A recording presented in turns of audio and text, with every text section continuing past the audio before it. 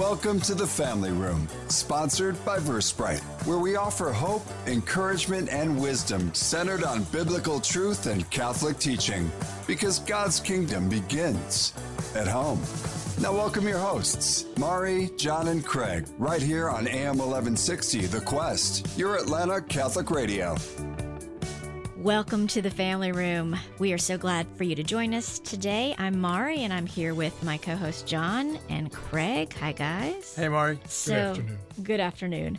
So last time we were together, for those who got a chance to listen to our show last week or who are rapidly going back on their app to listen to the podcast from last week, we had a wonderful conversation with Tom McCabe around freedom through forgiveness and just what an important topic forgiveness is. So if you missed last week's episode, just know you can go onto your app, which you find in the App Store at the Quest. It's called Quest Atlanta app, and you can go to local shows and find the Family Room, and you can listen to last week's episode.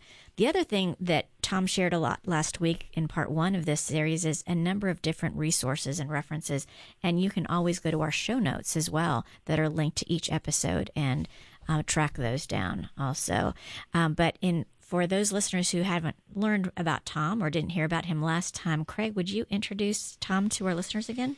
Would love to, certainly. Interestingly, too, we're bringing this back because I think we've all thought the idea of forgiveness is paramount in the world we live in today, because last show Tom broke down how unforgiveness affects us emotionally, psychologically, and physically, and it manifests itself through these various things like cancer, like diabetes, whatever. Not that those are the only reasons. So if you're listening and say, well, I have cancer and I forgive everybody, that's not the point.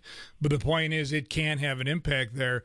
But why Tom? Okay, Tom has been an educator for a long time. He's also a writer. He's consulted with various dioceses and parishes. He actually worked a long time in the Diocese of Denver, where he worked with Christopher West, and they did Theology of the Body. But he has a heart for people. What I love about Tom, and our relationship was fostered under his heart for walking with people to bring them to a point where they recognize how much God loves them, that Tom can walk arm in arm someday with us in heaven, which I think the beauty of what he's saying from is he had a life experience that brought him to a point that says, I don't want to keep talking about the faith. I want to live it in such a real way, and I want to bring people along with me. So without going through the rest of your bio, Tom, you can go back and listen to our show from a week ago if you really want the full details. But here's my brother, Tom McCabe. Hey, man. Hey, Craig. It's great to be here with you guys again. It's hard to shut me up sometimes. So you give me a microphone and I'm happy to talk. But thanks for sharing that, Craig. I do love talking about the faith. And as you said, I love helping people get unstuck. I just grabbed a website. I haven't built it up. I just a domain name called Lives Unstuck. So hopefully we can build something on that very soon. But I have a great passion to walk with people. Thanks for recognizing that. No, that's great. That's great. Mr. Gordon, would you please bring us in with prayer? I would be honored to do that. Let's start in the name of the Father, and of the Son, and of the Holy Spirit. Amen. Heavenly Father, we give you thanks and praise for all things, but today as we focus on forgiveness, because you allow the things in our lives that are difficult. You allow wounds. You allow resentment and difficulties, not because you want us to have those things, but because you seek to draw them out, and you seek to use them as a way for us to find your love, find your forgiveness, and then share that love and share that forgiveness with the people we meet and encounter each day. For all these things and for the time that we're going to spend together to learn forgiveness, we give you thanks and praise and ask you to open our minds and hearts to the love and forgiveness of your own Spirit. We ask in Jesus' name. Amen. Father, and Son, and the Holy Spirit. Amen. Amen. That's beautiful. So, Tom, there was so much in that last show, and trying to revisit it, unpack it all can be a little crazy, but let's give it a try again. Couple key things we talked about last time. We talked about the fact that everybody does have resentment. Everybody is in a position where, they haven't fully let go of something, and sometimes it has to be tied back to a healing, right? Something hurt us so deeply that we can't just say, okay, I forgive you. You really need God to come in and heal that. And you gave us an example of that from your last show. But like bad habits and good habits, is there what we would call a cycle? There's a cycle of behavior that people carry on, whether it's alcoholism or other things. Is there such a thing as a cycle of unforgiveness? Is there such a thing as a cycle of forgiveness? And how do we get untrapped from one maybe, and how do we get entrapped in the other one? Yeah, thanks for asking that question, Craig, because there really is a cycle. We all know people. You look at that person and you could say, if you had to define them, you'd be like, oh man, that person's resentful. You can just see it. Or you see another person and you're like, well, that person is just forgiving. There is something that they're doing in their life regularly, habitually, to make it happen. And if I can simplify it, again, I'll talk about the cycle in a minute, but it ultimately is we all get hurt, right? But one has the capacity to trust and turn it into something beautiful. The other one is not trusting, and they're turning it into something that's full of anger and hurt and harboring something deep within them. So the cycle of forgiveness and unforgiveness, I'd say, typically begins the same. You might even call it even a cycle, like a spiral. Forgiveness is like a spiral down. I would say unforgiveness is a spiral down.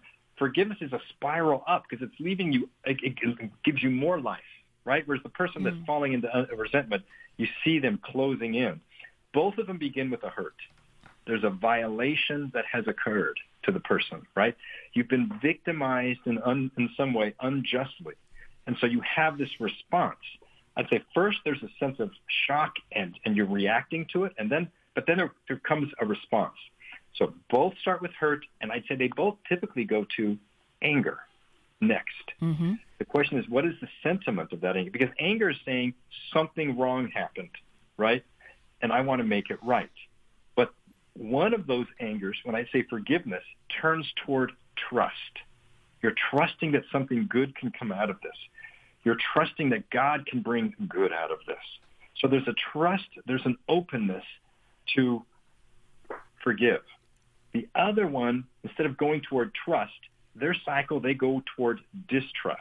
Are you following me? Mm-hmm. They're closed to mercy. They're not trusting that anything good can come out of this. They're not trusting that I can love this person again. No, they're going down a different direction. So both start with hurt, move toward anger. One, this is where they segue. One starts developing a trust that, okay, something good can come out of this. The other one does not. So let's talk for a minute about unforgiveness, where it goes from there. Distrust then typically begins, then starts developing that resentment that we feel inside of us, right? I'm going to harbor something here. I want my just desserts. I want to see this person burn. I want them to feel exactly what I felt. I want, you feel that? You see what I'm talking about? There's this, you're harboring this, and it gets deeper and deeper. That cycle from there typically goes to an alienation. Because if you've seen it, someone who's that way, what happens to you and me? We alienate ourselves. People don't understand us anymore. We start going in a direction, so we're alienating ourselves from other people, from ourselves, and from God. Ultimately, it leads us to despair. We're hopeless. We can't get out of this, and we're left sad. That is the cycle, and it keeps happening. Then you think about it again. Hurt, anger, distrust, resentment, right? That sense of loneliness, despair, sadness. Mm-hmm. Conversely, the cycle with forgiveness starts the same. Hurt, anger makes sense. We trust. We trust in God. We trust that he can make something good come out of this. We can even trust ourselves that, okay, I think something good can come out of this. We extend mercy. And that's the kicker. The unforgiving person can't. You extend that undeserved gift of love for this person, compassion, empathy. And when you do that, what comes? Hope. Something good's going to come out of this. And it ends in joy. as opposed to sadness. And so when you think about that situation again, the next time you go through it, maybe it doesn't hurt so much. And you go through it again and you get through it again. All of a sudden, you've practiced the virtues. And there's several virtues that you're actually working on, not just love. There's a lot of humility that's taking place. There's a lot of temperance that's being worked on, right? And so all of these virtues, and then it just gets easier and easier and easier. So that's what's happening. There's a similar cycle, but they both take a segue. Right after anger, one trusts that God can do something good out of this, and the other one doesn't. And even if someone isn't a believer and they're not trusting in God, but they want to forgive, they have to go through that process as well, trusting that something good is going to come out of this. And I'll say this one thing: in my course, everybody has to do a lot of homework, not just spiritual homework, but a lot of mind work, rethinking. They do a lot of mindfulness and thinking, and they do a lot of virtue practice. And so they have to practice doing acts of generosity for other people. They practice letting go of little things. They practice, they buy themselves something beautiful, and in exchange give up something, some resentment, so that every time they look at that good item, they're like, I gave that away. So there's a lot of work. You have to trust, and they have to do a lot of remembering all the times in our life that we've been given mercy. Not to go off on a tangent here, but let me explain one thing. Every day, each one of us is given a numerous amounts of mercy from the people around us. We don't realize it. Like you cut somebody off on the road, right? They can either give you the finger or they can be kind to you. Mm-hmm. You go to work, you do something, you didn't turn something in, and your coworker just gets ticked off at you. Imagine going through one entire day where everybody around you did not forgive you, and you felt that. How would you feel, folks? If everybody around you would not give you little acts of mercy, it would have a huge impact on you. We are the recipients of an incredible amount of mercy, and that enables us to forgive. Because you cannot give what you do not have, people. Let me say it again. You cannot give what you do not have. So for the ability to forgive, extend mercy, is because we have first been the recipients of a massive amount of mercy, and then you extend it. So it isn't just for the Christians, per se. I think anybody can practice that. I just think it's easier once you have good grace that's capitalized on. Mm. That makes great sense. Mm-hmm. So the question then would be, how? Can you, like, in my mind, it's like, okay, I'm hacked off. I've got this resentment. I want to know the mnemonic device that will take me down the right path versus the wrong path.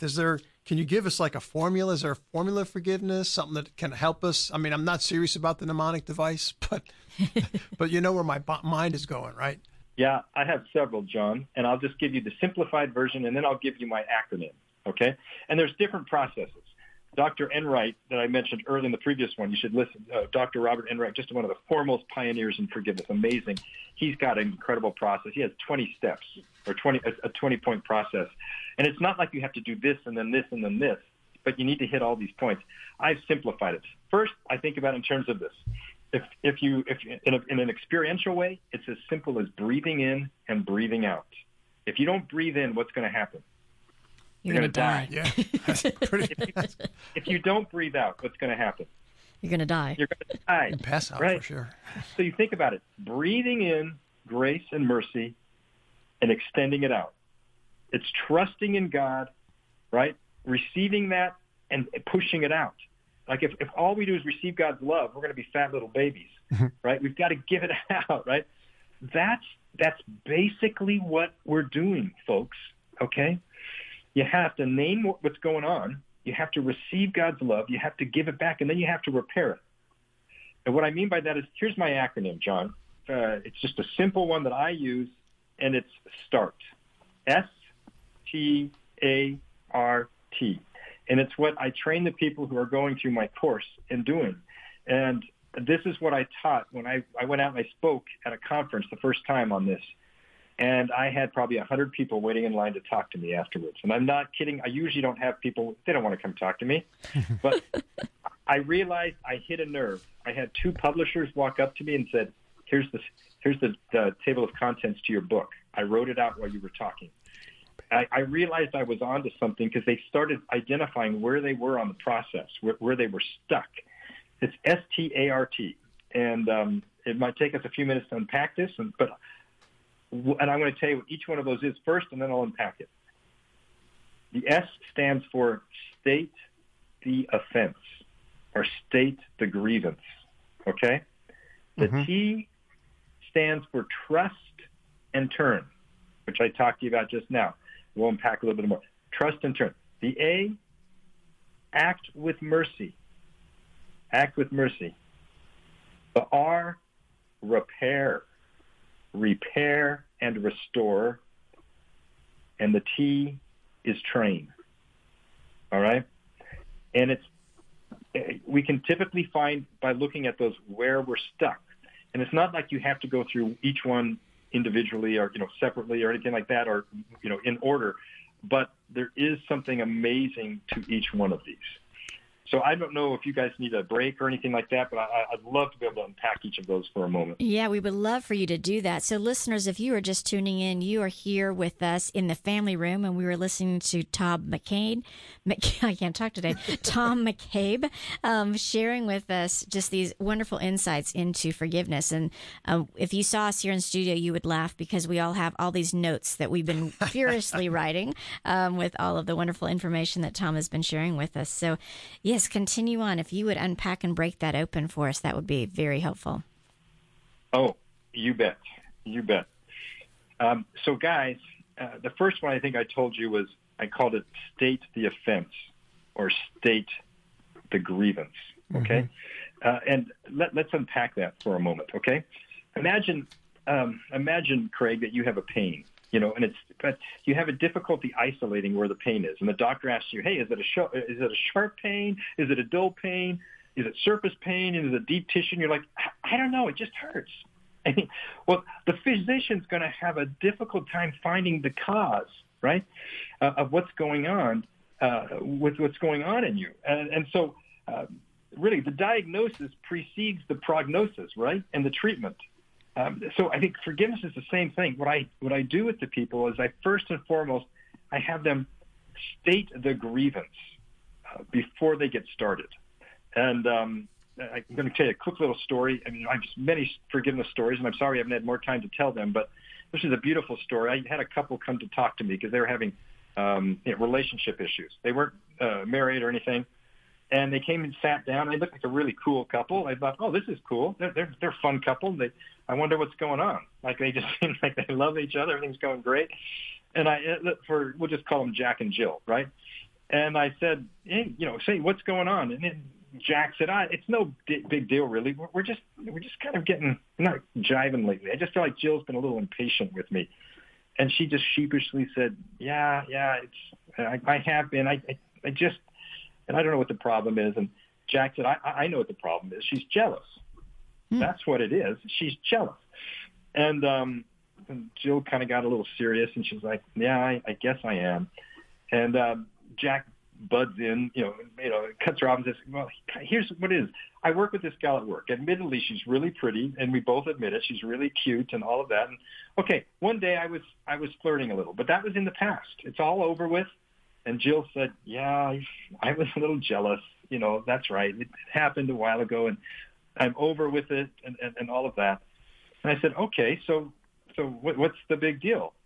Well, before Jill could explain, Jack piped in again and said, listen, there was this situation, okay? Me and my coworker, she and I, we went out, for a drink after work, but it was all platonic. There's no big deal about it. And I was thinking, well, okay, could be, but I wonder how Jill feels about that. And I said, well, were you okay with it? And she's like, you didn't tell me about it. And I just sort of found out. And I'm like, wow, how did you feel about that? And Jack pipes in again. Listen, it was no big deal. It was totally platonic. It was no big deal. I think we're seeing a problem here. My ears are hot. Yeah, as mine were as well. And she just said, she goes, but you didn't say anything to me. I was just hurt, right? Why didn't you say something? It's just, I can't get over this. I just can't get over it. Don't you get it? Don't you get it? You lied to me. And I was like, bingo. Yep. Jillian, I just said, that's it. You weren't jealous. You were insecure. There's a huge difference. He didn't protect your relationship. And now Jack's beginning to shrink back, right? And all of a sudden he's realizing, and all of a sudden then she gets this justified sense of anger in her. It's like the scales fell from her face. You broke my heart. You hid this from me. You lied to me. And you have to win my trust back. Wow. It was beautiful. There we were able to build on something, right? Yeah. Many times I have people coming to talk to me, and they pour everything in a stew pot, and they can't identify what's going on because they've just been stirring it up for so long, and you have to identify. Or us men, we don't want to feel weak, so we don't address it. It's like everything's cool, everything's fine. No, I'm fine. Yeah. But we don't stay. This isn't a critical part of the process. It's not that you have to take the time to state the offense, because if you can just forget and you're able to extend mercy, that's great. But many of us need to. You almost have to blame. There is an accusation period that I went through. Remember my story? The previous time when I had been molested and I thought I was over that, like big deal. Some guy, he's just a weird dude. I had to, in a sense, state the grievance so I knew what I was dealing with. So I knew what I had to let go of. And so it's a very, very potentially healthy part of the process where the person can actually, I'd say it's an accusation period. Not that you have to even go to the person. You may need to, right? You may want to go to the person. Here's what you did, and it was wrong, like what Jill did. But at least internally, you are claiming the offense, and you look at its severity. You look at the circumstances, maybe what their intent is. Like, this is what happens in a court of law, right? When someone's accused, you look at the prosecutor and attorney tries to figure out exactly what the crime is. What is the severity? What is the intent? What were the circumstances? And that's good so that you can figure out what the verdict is. Because if it was more heinous, the judge exacts a greater penalty, does he not? Right. Right. And so, but the same thing, we have to do that, go through. That's the S. Yeah. Okay. So it's so important for us to stop and think about that for a second, because a couple of things there. When she stated it, first of all, it meant she really started to understand, what is it that I'm dealing with here? And we talk about praying specifically, or we just talk about putting things down at the foot of the cross. If you just have a stew pot full of stuff and you're just kind of dumping it at the foot of the cross, you don't really know what you're putting there. Or you're asking, okay, God, just heal me, but I don't really know what I'm asking you to heal me about, right? And then to Jack's point, Jack just kept on, it was no big deal, it was no big deal. He didn't know what he was apologizing for. He didn't know what the issue was to know what to apologize for. So she couldn't trust him because he still wasn't actually addressing what the issue was because it had not been stated, right? Let's give him the benefit of the doubt that it was platonic. Right. Right. But he knew she would be offended. He didn't bring it up. He's sort of hiding it and all of that. But he's like, it was no big deal without allowing that. Once he realized what he had done and the offense, then he started working to actually repair that situation. Exactly. Yeah. Right? Because he understood what he needed to repair, right? He understood, and she did. She as well, right? They both understood what work needed to be done now. Now we can set out. And so when I'm beginning with people, state the offense, because you've got to know, okay, what's the remedy here? You have to forgive, but what do you need to forgive? Right? And so that's why it is helpful for people that sometimes to go through that process to understand, okay, what is it? And so I have people tell their story when they're going through the process. And I put them in small groups, and it's all online. When they're comfortable, maybe they tell a little story instead of a big story or whatever it is. But we have to get the story out. So we know we need to take control of it, I say. Don't let it control you, because you need to write the last chapter of the story. Don't let resentment write the last chapter of the story. You need to take control of the story so that you can write its ending. Yeah, that's great. That's great. That's a soundbite, Dave. We'll do some production right here on air. Don't let resentment write the last chapter of the story. That's powerful, because I think about friends and family that I know, because resentment ultimately lives and dies in what I would call like regret, right? And if resentment gets to write the last page of the book, that then the epilogue is just regret that you can't fix the way you want to. So great advice. I tell people all the time, you're probably in chapter 7 of a 10-chapter book here, and you need to trust me on that. Mm-hmm. Well, I'm going to screw this one up real quickly, though, but there was that movie that came out about the Olympic athlete, the Italian gentleman that was in World War II, was captured by the Japanese. Louis Zamperini. Yeah. Thank you. Yes. Unbroken. And, here's a guy that was abused, was beaten, this extreme case, comes back, he gets greeted by the priest. The priest says, "We prayed for you." He was kind of like, "Yeah, it wasn't the priest. It was the bomb that saved me." Or, sorry, it wasn't God. It was the bomb that saved me. Became an alcoholic, had a rough marriage, did all the things, finally came to Christ, and went back to Japan to try to find the Bird, who was the general, actually forgive him. But they actually show a scene where he, in the prison camp or whatever, the encampment where we had the other prisoners, he went around and shook their hands and forgave them. Yeah. Then he went around teaching all about forgiveness because he really knew what it was all about. So, extreme incredible story, but incredible one. Yeah, incredible. My husband is actually reading that. I read it many years ago. He's actually reading Unbroken right now. Yeah, amazing story of forgiveness. Yeah, and he had to figure out what it was he was forgiving everybody for. Yeah, just like you say. That pain. So we've just got a few seconds actually before we head to break here. When we come back, we want to, we're here with Tom McCabe, and he's talking us through just how we can deal with forgiveness in this incredible process that he's created. And we've started with start. That's start. His acronym is START. Okay. We've started with the S, right? So when we come back from break, we'll continue on and go with T. So Tom, thank you. We will be right back here in the family room. Join us back in a few minutes.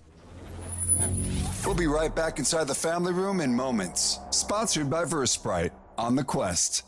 In today's world, cybersecurity is critical for your business. Award-winning Versprite provides solutions to protect your company from hackers. For protection now, see Versprite.com. That's VERsprite.com. The Quest thanks Versprite for their support. Here at The Quest, we often hear how our programs touch hearts and change lives. Now more than ever, people need to hear the truth and beauty of the Catholic faith. As a 100% listener-supported station, The Quest relies on monthly donations to stay on the air.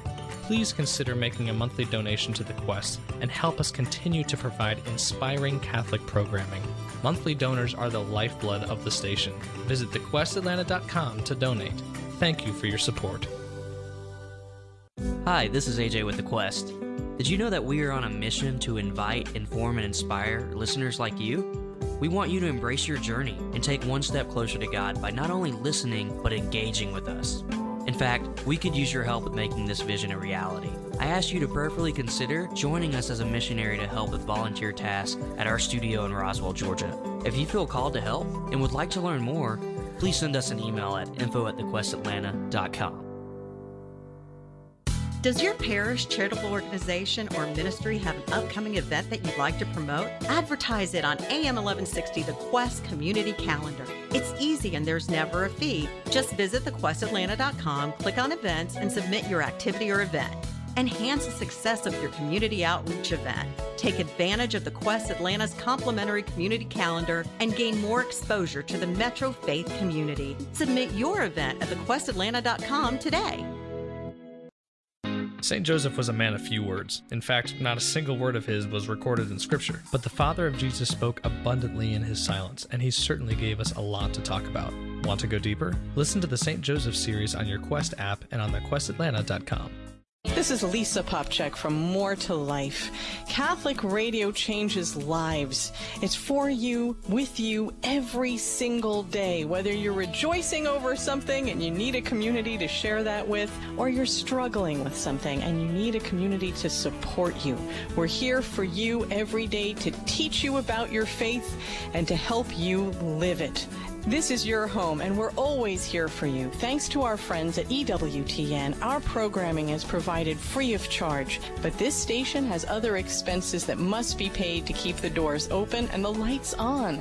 Support of your local Catholic radio station helps keep shows like More to Life available in your area. No matter the amount, your gift works to make a difference for you, for others, and for the future of Catholic radio. Please prayerfully consider making a gift right now. We'll talk to you soon. To donate, log on to thequestatlanta.com. Welcome back to the Family Room with Mari, John, and Craig, sponsored by VerseBrite on AM 1160 The Quest. We're talking with Tom McCabe about forgiveness. He's taking us through some very practical steps with the acronym START. And before we go there, though, why don't we start this segment by talking about your best family room memory? Again, whether your childhood, whether recently, what can you bring us to, Tom? Wow. Well, you know what? Something hit me just now. I was thinking of a little story. It'd be fun to tell, and I got all kinds, but I believe it's the Holy Spirit. Growing up, my parents were incredibly faithful, loving Christians, devout Catholics. And my dad, but he had a very, very, very keen sense of justice. He was the altar server trainer, the head of the ushers. I mean, we pray the rosary, but his keen sense of justice. And he would talk about the people who were in prison, and he'd say, "Them dang sons of bread makers." They all deserve to be there. Dang it! But I'm cleaning it up a little, okay? But he said biscuits. He said biscuits. That's it. Yeah. So he was strong. I mean, he got very vehement when he would be talking about people in prison, that they deserved to be there. As kids went on a retreat, it was like a Cursillo-based type retreat. That was a huge process. It helped me and my siblings all to encounter Christ at a young age. We brought it home, and my dad was sort of taken back by the whole thing. And I'm like, what is this? Well, we got him to go on. My dad had this amazing experience, right? Amazing experience, and he wanted to start helping with the retreat. About a year later, someone encouraged him to go to take that retreat to the prison. Wow. And he was like, no, he wouldn't do it. He finally gave in. And so I remember being in our family room, and my dad informed us that he was going to take the retreat to the prison and do as many of them as he could. And he made the prison his parish. Oh, wow. For 20 years, my dad did prison ministry after that. And I asked him once, why do you go there, Dad? And he goes, because they can't come see me. And I was like, talk about forgiveness. He told us, the family, that that's what he was going to start doing in the family room. And we were all stunned. This man who had such a keen sense of justice had a greater sense of mercy, which is where we're going to go in the second half, hopefully. That's beautiful wow, setup. Amazing. Awesome. No justice without mercy. That's right. So we started the start and we got the state the offense, and actually you tied a number of really important themes together just in that statement that go all the way back. And so do go listen to the podcast. If you're just listening to this and you haven't heard the first one, go back and listen to that podcast. But I wanted to ask, why if resentment is so bad, do we all cling to it? We must see some value in it. And I think you articulated the value, and that's justice, right? We know that an injustice has been done, and we cling to it until the justice is done. So the start that you took us on, the first thing is get it out there. What was the issue? And then you were ready to take to us, I think, to the second T, which is trust and turn, right? Yes. People need to be, a lot of what I say to people is I'm sorry when they're telling me their story. There is an injustice, and we have a keen sense of that. Every child, right? When my sister, I said to you in the last episode, when she lied, I had this keen sense of justice, like she lies, and I knew it at my core. Didn't know I couldn't define what truth was or what lying was, but so we have this within us, John, and it is true. But we can't stop there. What do we do with it? That's why the T stands for trust and turn. I love telling stories. I'm going to tell you another one. I'll try to keep it short. I tell a lot of stories and have a lot of interviews for my course. There's a gentleman, a wonderful man. His name is Walter Bonham, who lives today in Louisiana. And one day was in his house. Somebody came up to his door, walked in his door, had a gun, and said, "Give me your money." And he and his wife were there, and his daughter, and they were freaking out. And his wife said, "Okay, well, let me go to let me go get my purse." And he's like thinking, "Okay, what am I going to do? How am I going to protect my family? What am I going to?" His wife was heading into the garage to get her purse, and he was walking behind the man. The man heard Walter walking behind him, thought Walter was going to attack him, and he shot Walter.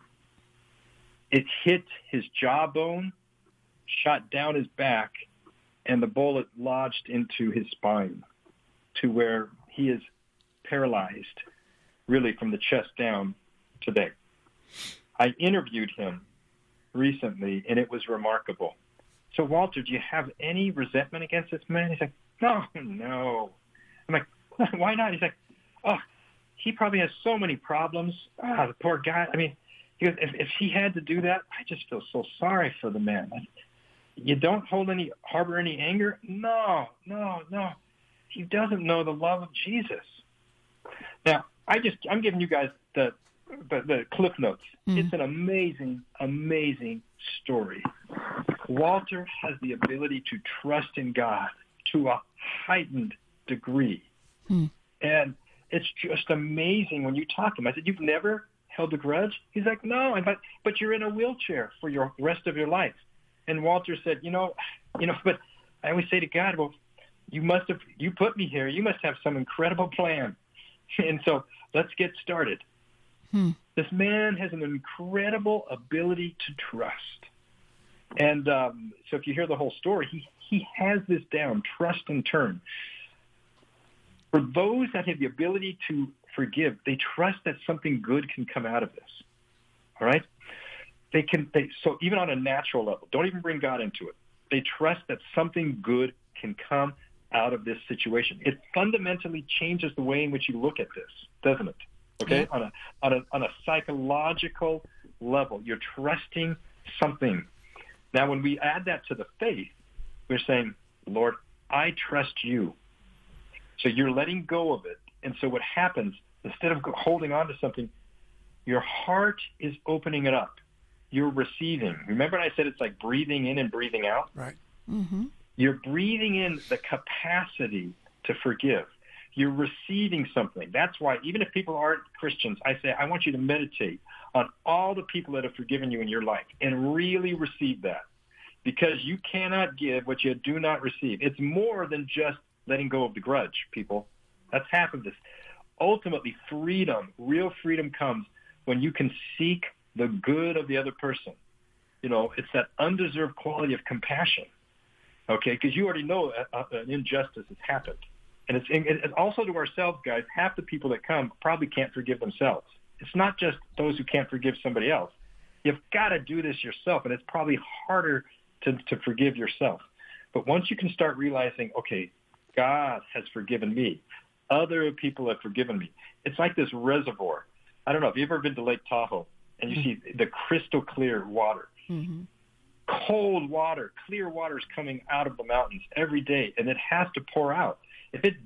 Otherwise it just gets stagnant. We have to let that clear air come in, the clear water come in more and more, and that's what's happening. And then I would say it's trust and turn. So it's turning to Christ. The one thing Christ said repeatedly in Scripture is repent and believe. And it just sounds like, okay, I got to say I'm sorry, and then I got to believe in this guy. What he is really saying when he says repent, he's saying trust me. Just trust me. Mm-hmm. Let go of it. That's what repent really means. Give it to me. Just trust me. So when we say trust and believe, we're saying believe that this God has the capacity to forgive your sins. That's all that you need to do. Repent and believe, and you will enjoy eternal life. This is the most important step in this entire process, everybody. People don't get it. They think it's just incidental. Trust. What do you mean trust? Okay, I'll just get it. It is fundamental because you cannot give what you do not have. So I tell people, Walter had this, folks. he had this ability to trust God deeply and richly, that then he could get to the next step. Does this make sense? Mm-hmm. Yep, Absolutely. Okay, so interesting, two things real quick. One is when you were saying you trust in God that something good can come out of this situation, it takes me to Romans 8:28, which any of our regular listeners will know that that's my life verse. That's mine. And God's word is this living word. So if you unleash it into your mind, then you can start to really believe that. You know, can I tell a real quick story? Are we going to be able to say no? Yeah, if you say no, I have a microphone. Only if we turn our mic off. Really. Because what you're talking about, Tom, is coming alive for me about something that just happened last week. My daughter, as our listeners know, my daughter's a freshman in college, and she's had a bit of a challenge this first year in that she's had some girl drama. So all of those moms of daughters, dads of daughters know about girl drama. There's been some girl drama that's gone on, and I have been very frustrated by the way some of these girls have treated her. So what's interesting is, as I've been hurt and become angry, that Mama Bear, I told you at the beginning that's my challenge, right? Is that if somebody hurts my family, then I become Mama Bear and I have a hard time forgiving them. So my lack of forgiveness actually turned into a need to control the situation. That's where it went for me. And so I was just visiting her last weekend, and I set up a chance for her to meet somebody at the Catholic Center because I wanted to steer the ship, and I wanted her to go find these other people who would speak truth in her life. It's not a bad idea, but I took control. And so she and I had, after I did this, and probably embarrassed her, she and I had this very open conversation, and she let me know. It was kind of like your conversation with Jack and Jill. She let me know, this is what you did, and this is how it affected me. And God was so good because we had this conversation. She got mad at me, and I had a little bit of windshield time in the car as I processed this. And it's exactly what I realized was I was not trusting. I was not trusting God in the situation, and I wasn't trusting her to be able to do what she needed to do in the situation. I needed to let go and release. And so I actually called her and I repented, and I thanked her for sharing that with me. And I told her, and I repented, and I told her, thank you for being so willing to share how my actions have affected you and how they made you feel.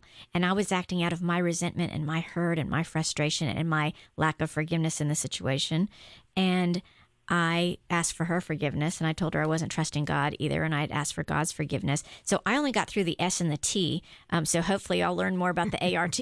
But, that's coming up. Yeah, but it was pretty profound in the way she and I were able to talk about it, and it made me realize, okay, I need to step back, and I repeated Romans 8:28 to myself and reminded myself God's got this, and not only does God have this, but my daughter has this, and she can handle it. So funny enough, you say you're getting back to the art of this. Yeah, there you go. I mean, it actually is an art, because what keeps coming to my mind is this is something we can learn. Mm-hmm. This is something we have to be disciplined enough to keep applying. And the other thing is, Tom, I don't trust God sometimes. Mm-hmm. You know, when I go back to the passage of be still and know that I am God. Yep. Yeah, multiple components, but for me the last few years it's been, and I am God, you are not. So let me do my job and you just pray. And I think as people are listening, though, they're going to say, yeah, but you don't understand, Tom. This was really bad. And if God really loved me, why would he let this happen? How can I trust that? And the example you gave is somebody who was like, again, Romans 8:28, God, I'm in your permissive will and I'm in your active will, and you allowed this to happen for my good. But look at, if that wouldn't have happened to you, you wouldn't have a ministry now to be going to people to talk about forgiveness, right? Terrible thing. You wouldn't want to wish it on anybody. But God allows things in our lives that then he turns into an apostolate or some kind of a mission that oftentimes we can take to the people around us, shed some light and say, I get it. Not just I read about it, I get it. I was there with you. So I appreciate you sharing your personal story as well. You bet. You bet. So once we've learned to trust, we need to act with mercy. And there's one guy, David McAllister, he was dying, and they found out right before he died that he had abducted, many years before, abducted this child and had stabbed him and shot him and left him for dead because he had confessed it right before he died. And nobody went to go visit him. But this man decided to go visit him with his two daughters. and care for him in his last days. This man's name was Chris Carrier, who lives in Florida today. And of course, the reporters came and said, "Well, why would you do that? I mean, why would you extend mercy to him and nobody else is?" And Chris just said, "I just think he needs to get over it. I mean, he needs a friend, and I want him to move beyond this. This isn't defining him." Well, I don't know about you. As a father, when I heard this, I'm like, he has no right. He has no right to act with mercy. Until I found out that he was the boy that was shot, that was stabbed several times, was left for dead. And he went to the man. When he found out this is the man that did it, he acted with mercy. Acting with mercy, guys, entails carrying the burden for another. It's not just, I extend this to you. I give you an olive branch. You take on the burden of the offense in some way. There's a Hebrew word, nagah, which is used 650 times in Scripture. It often implies that an atonement or a payment needs to be paid for. And so the person that's been offended, that's been hurt, is the one who is willing to take it, is to make that payment themselves for the other person. Does this sound familiar to anybody, like what Christ might have done for us? This is a deliberate act of the will. This is not emotion, folks. The will kicks in. It's like your mind says, this is what we're going to do. And the will says, got it, we'll do it. Where you deliberately extend mercy and you carry the burden for another, just as Chris Carrier has carried it, just as Walter Bonham carries this pain and this suffering, real pain, real suffering for another person. We want the justice, but in a sense, we put it upon ourselves. And this is heroic, guys. But if you want freedom, this is what it takes. It takes really an act of the will, and keep in mind, the will is when it's keeping the emotions in check, okay? But it requires empathy for the other person, which is an other-centered activity. Resentment is me-centered. Empathy, compassion is trying to see things through the other person's eyes. And how can I help this person restore? Because it's not just you that's been hurt. They really are hurting themselves. If they don't get through this, they're going to hell. And if you're okay with them going to hell, then you're okay joining them. Yeah. But you've got to get to the point of saying, how do I help this person? The next one is R, which stands for repair and restore. We need to carry it, which is good. Act with mercy, which is huge. But if we want perfect healing, we need to start repairing the situation. The other person can't do it themselves. This is a beautiful Catholic teaching. You've heard about doing reparation for other people, reparation for those in purgatory. What you're really doing is those who can't fix the situation, you're going to try to fix it for them. And so in the Course, we start doing reparation for each other, for those that have done harm to us. And it doesn't mean that we don't seek justice. It doesn't mean that we just roll over. If someone owes us money, okay, well, they may have to owe you. They may still have to pay you. It's not like there is justice, material justice that may need to be done. But on a moral sense, on a spiritual sense, you're seeking to either help them do the reparation themselves because you know it can help them, or you start filling in where it's lacking.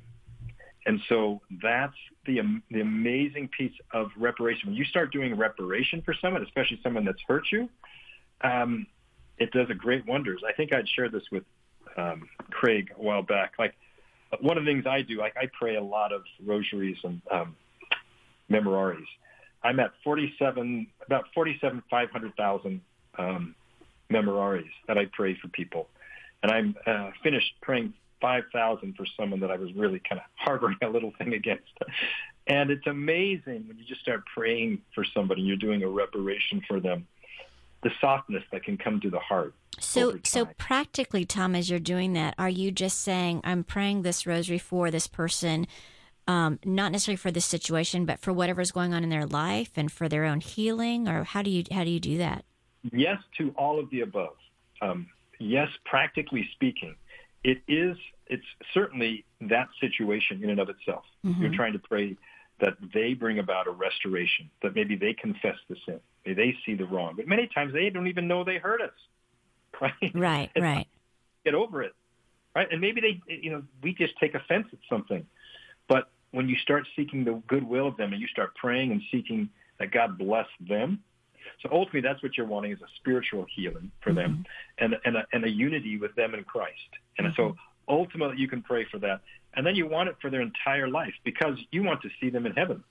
Ultimately, if you can't see them in heaven with you, then you're probably holding on to something. The last one is training. And again, just, I know we're going through this fast. I spend a fair bit of time. I mean, our course, the course is 7 weeks, but then I meet for probably another 10 weeks. Because it's basically teaching them it for 7 weeks, and then we practice it for like another 10. Right. And we'll make sure we get information from you to put in our show notes so people know how to find the course. Perfect. But the last one is training.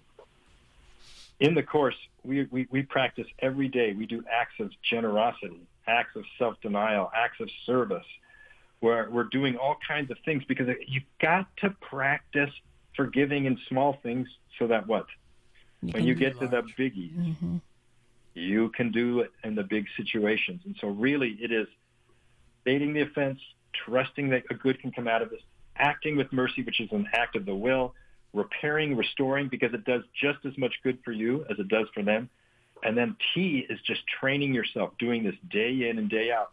Because my hope is not just that I help one person get over one issue, it's that we become agents of forgiveness in the world. Once you have the ability to forgive, you are free. I'm not saying I'm perfectly free. No, I struggle with resentments all the time. But I can say I am so much freer today than I was years ago by practicing this. And that's what Christ wants, for us to be agents of love and mercy in this world. So in my course, I'll just say this thing. I use a 3-pronged approach, mind, body, spirit, where we really work through a lot of mindfulness. We go through what are the thoughts. We track our thoughts throughout the day. And then we look at which ones are really triggering us. And then we start retraining our thoughts. We do meditation, a lot of meditation. Each week I guide them in a fairly lengthy meditation, and then they have daily meditation. You're focusing on imagery and scriptures of mercy. And then the third, the body is virtue. We do a lot of practice in practicing how to love in our daily lives. So this is an online course, Tom? Yes. I mean, right now, what I do is I've been doing it periodically, and I'm just finishing up one of the courses now. But it's an online course. I've got people from Malaysia, Honduras, Mexico. I've just heard about it all over the world. But we get on once a week, and we are a beautiful community of people. And, I've had probably 8 counselors and psychologists go through it, priests go through it, medical doctors. And that's all my lessons. They fine tune my lessons on medicine and lessons on psychology. It's been a fantastic contribution that we're able to do this together. So yeah. So how do people get in touch with you or find your course? I have a website I'm developing now called Emmanuel.com. Emmanuel, EMMIWELL. So really, I've begun to work with these various doctors and psychologists because how do we really help people to live well in Christ? Looking at all aspects, where are we stuck? And so that's what we're developing. So we will have all of that information on our show notes as well. Well, Tom, we've only got probably about half a minute left. We are so thankful to you. These last 2 shows have been incredible. So many practical tips for people, not just tips, but real profound things that they can do. So, Craig, thank you for introducing us all to Tom. No, my pleasure. Tom lives his faith. Tom is grinding it out every day with people. Took me through the 19th annotation program, which was the Ignatian spirituality, and he had to put up with me for 18 months. Oh, wow. Going through every week meeting. So he definitely has a real heart for this, and I'm blessed that he, number one, I can call him a brother, but number 2, that he was willing to join us. So again, from me personally, Tom, thanks. Glad to be here. Many thanks, Tom. Would you close us in prayer? In the name of the Father, and of the Son, and the Holy Spirit, amen. Amen. Amen. Well, Father, Son, and Holy Spirit, you are a communion of life and love. Love each other perfectly. You are our model in the family of forgiveness, of holiness, of healing. And help us to be that image to one another of compassion, empathy, love, service, sincerity. Help us to take any resentment that we may have and bring it to the cross and look at you as our model for holiness. In the name of the Father, and of the Son, and of the Holy Spirit. Amen. Amen. Thank you, Tom. And listeners, we thank you for tuning in here on the Family Room and being with us today with Tom McCabe. Please join us again here next week as we offer hope, encouragement, truth, and wisdom for families. Thanks for hanging out with us in the Family Room, sponsored by VerseBrite. For more info, go to am1160thequest.com.